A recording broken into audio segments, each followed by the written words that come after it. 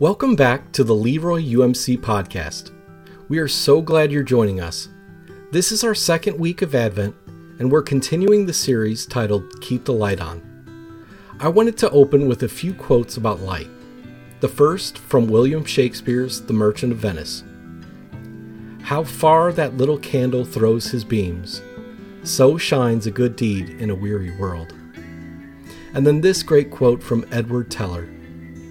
When you get to the end of all the light you know, and it's time to step into darkness of the unknown, faith is knowing that one of two things shall happen. Either you will be given something solid to stand on, or you will be taught how to fly.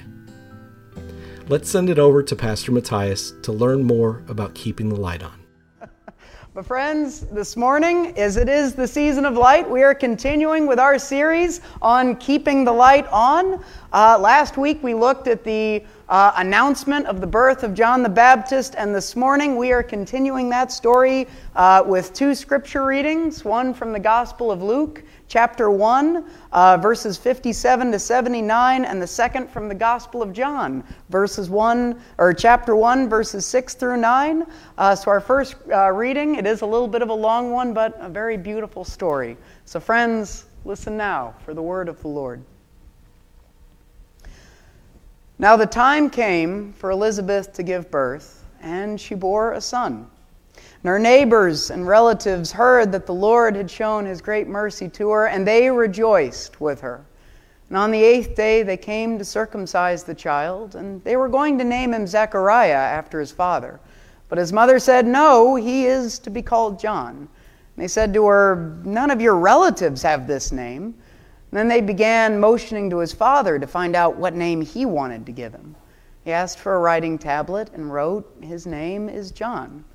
And all of them were amazed. And immediately his mouth was open and his tongue was freed. And he began to speak, praising God. And fear and awe came over all their neighbors. And all these things were talked about throughout the entire hill country of Judea. All who heard them pondered them and said, "What then will this child become? For indeed the hand of the Lord was with him." Then his father Zechariah was filled with the Holy Spirit and spoke this prophecy.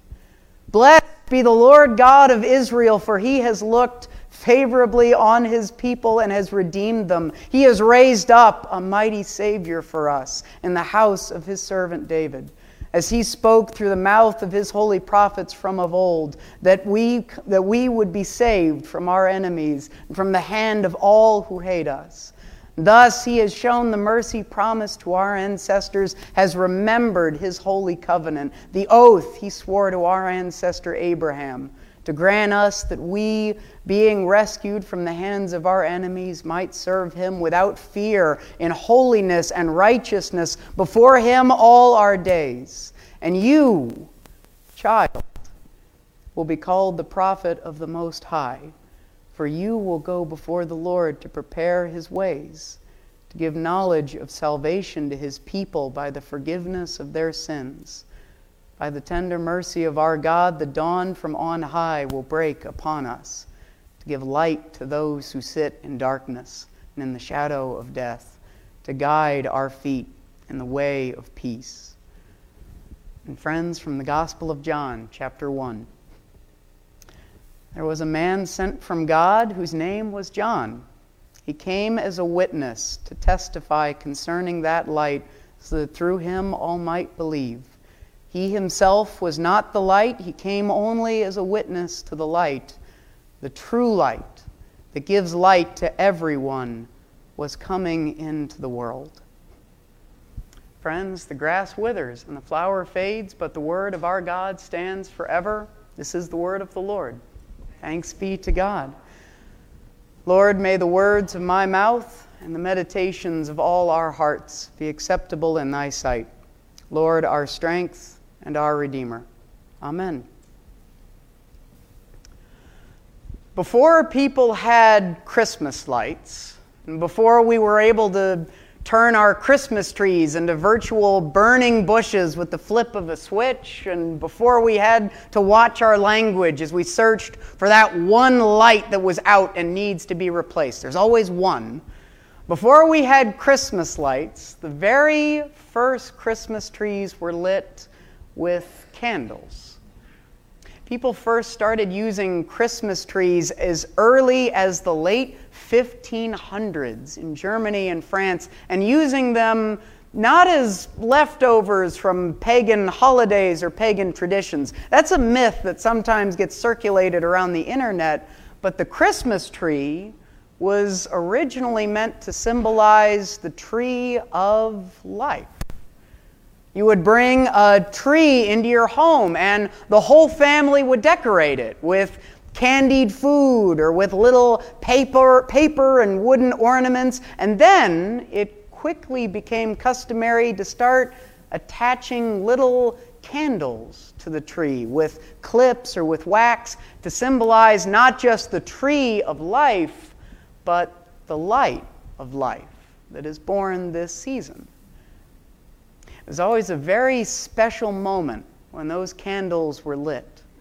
Candles were very expensive at the time. You could only light it on rare occasions. Not to mention the danger of having lit candles on a pine tree meant that you really needed several people there watching to make sure nothing caught fire. It was a very special but a very high-stakes way to celebrate Christmas. But the whole family would gather together. Every generation, the young and the old, everyone would feel a certain anticipation and excitement. They may not have had electricity, but there was energy in the air, and one by one, very gently, very carefully, as those candles would be lit, the dark tree would start to glow and light up the room. It was a wonder to see. It was like magic for people who lived in a world that still got very, very dark at night.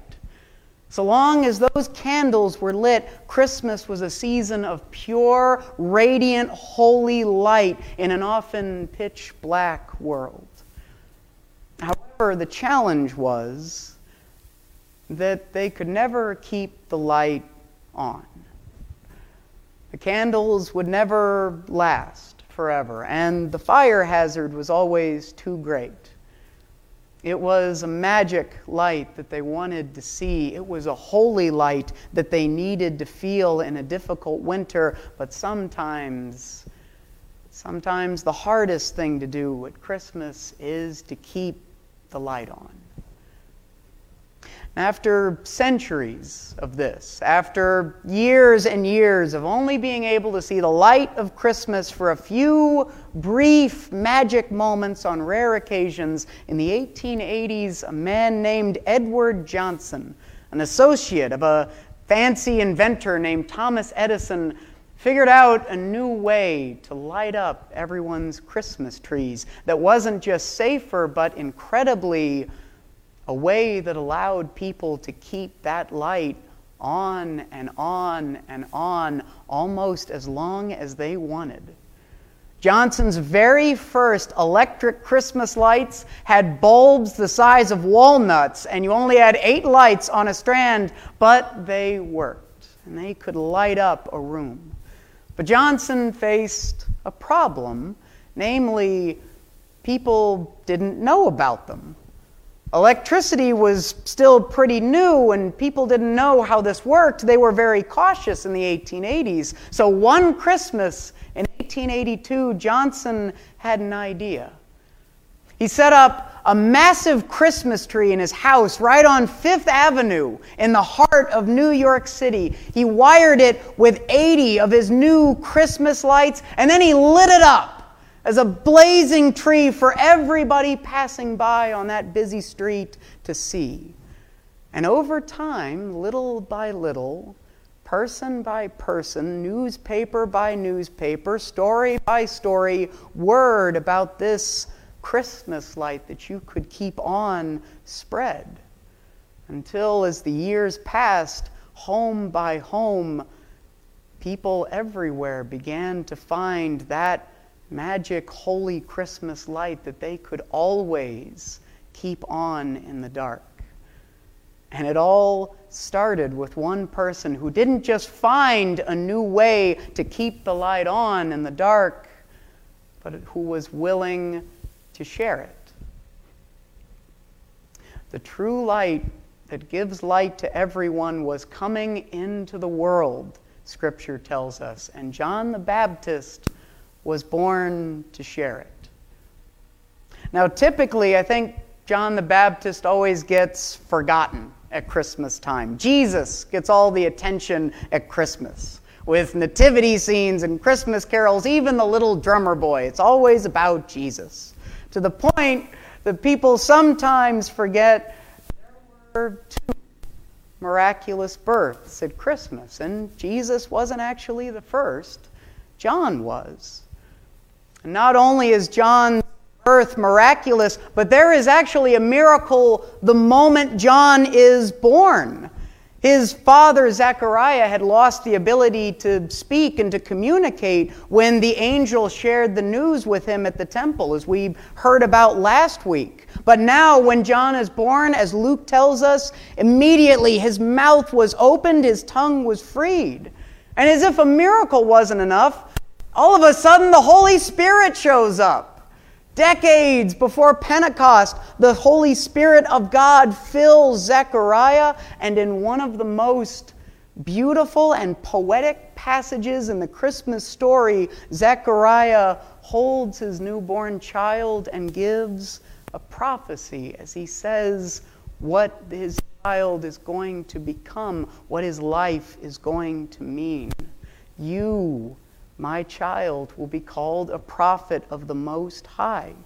You will go before the Lord to prepare his ways, to give knowledge of salvation to his people, for by the tender mercy of God, the dawn from on high will break upon us to give light to those who sit in darkness and in the shadow of death. The light that gives light to everyone was coming into the world, and John the Baptist was born as a witness to the light. And yes, I know that today when we hear the word witness, we might be tempted to think about that one really frustrating week when we had to serve on jury duty, waiting for someone to tell us we could go home. But being a witness was a very special thing in the Gospels. It was a very sacred role.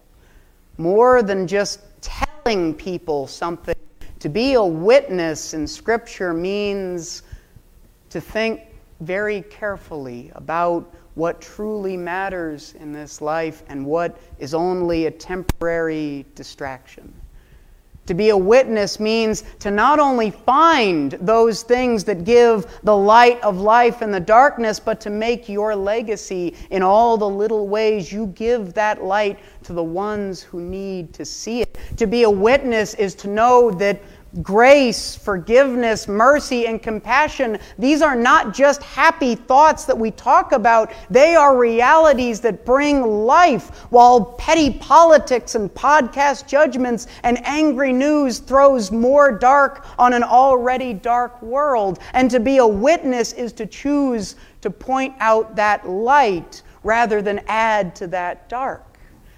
In Scripture, God's witnesses are people like John, like Mary, like the woman at the well, like Matthew, Mark, Luke, and John. They are people who stand in the middle of a deeply broken world and in the middle of deeply broken lives and defiantly raise their finger and their voice and say, "That is the light that won't go out. That is what matters. That is what I need. That is what you need." And there it is. There's a famous story about how the great theologian Karl Barth wrote all of his tremendous bestseller books while sitting underneath a painting by Matthias Grunewald that hung above his desk, which showed Christ on the cross and John the Baptist standing just to the right side of the cross with a single finger raised, pointing at Jesus. And Bart used to say that he kept that painting hanging above his desk as a constant reminder that everything he wrote and everything that he did was supposed to point to the light of life he had found.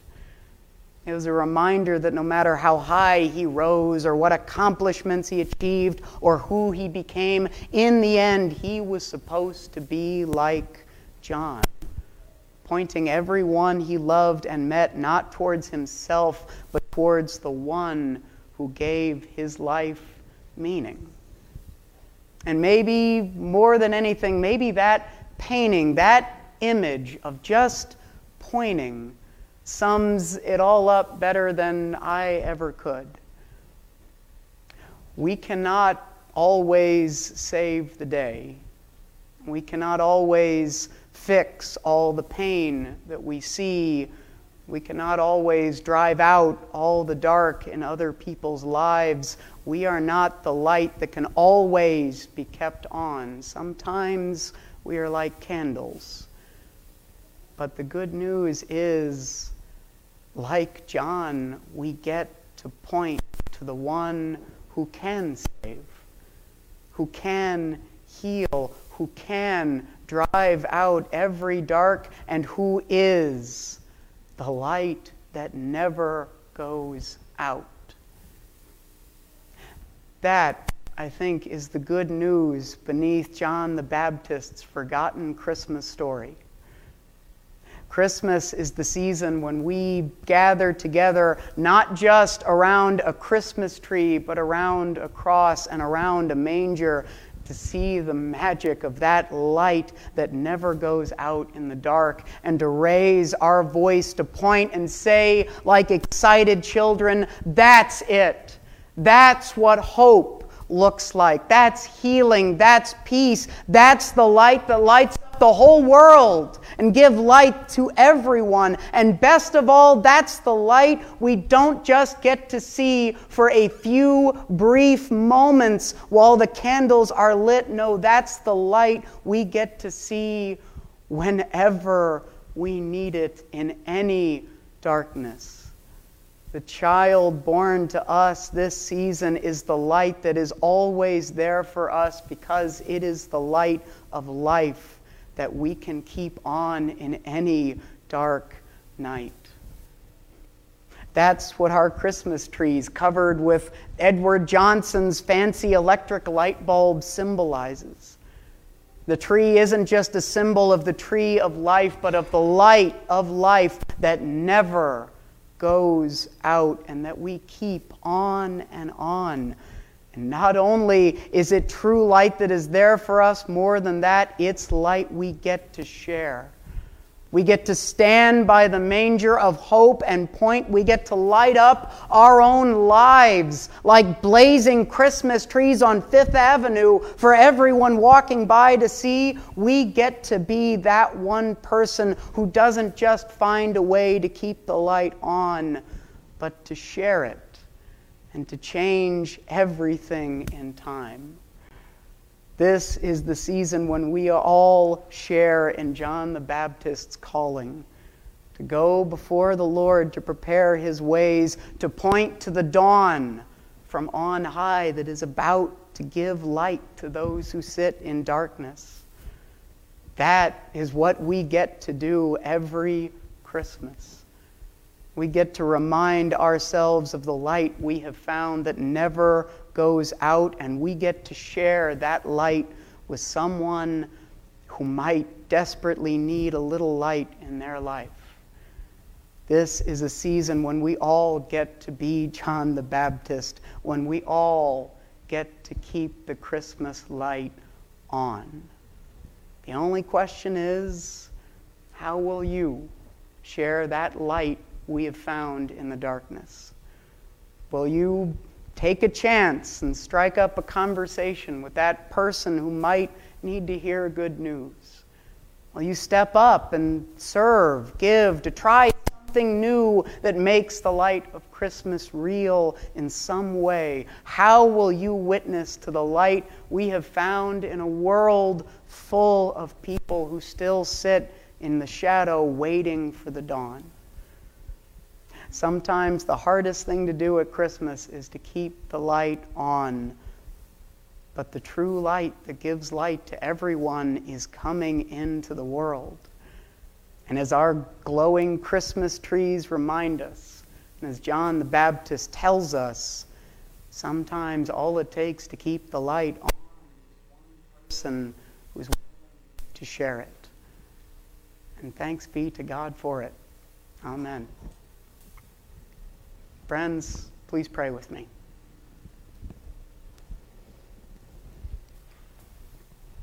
Lord, in this season we gather around the tree of life. We come to the manger, we look to the cross, and we wait with hope to see the light of life. Christ Jesus, you are the light we long for, the light we need and search for. You are the light that is always on in the dark, and we beg you to point us back to that light in this season. Lord, let us feel the healing glow that is there for us and the joyful brightness that makes us children again. And not just us, Lord, but help us to be like John. Let us turn to our friends, our neighbors, our loved ones. Let us turn to everyone and share the light we have found. Lord, in this season, let us gather around our lit up tree of life and let us behold the light of life that we get to make our own and reflect to others. In Christ's name we pray. Amen. Well, again, we want to say thank you for joining us this week. I hope you have a great week. Be safe and blessed. Go in peace.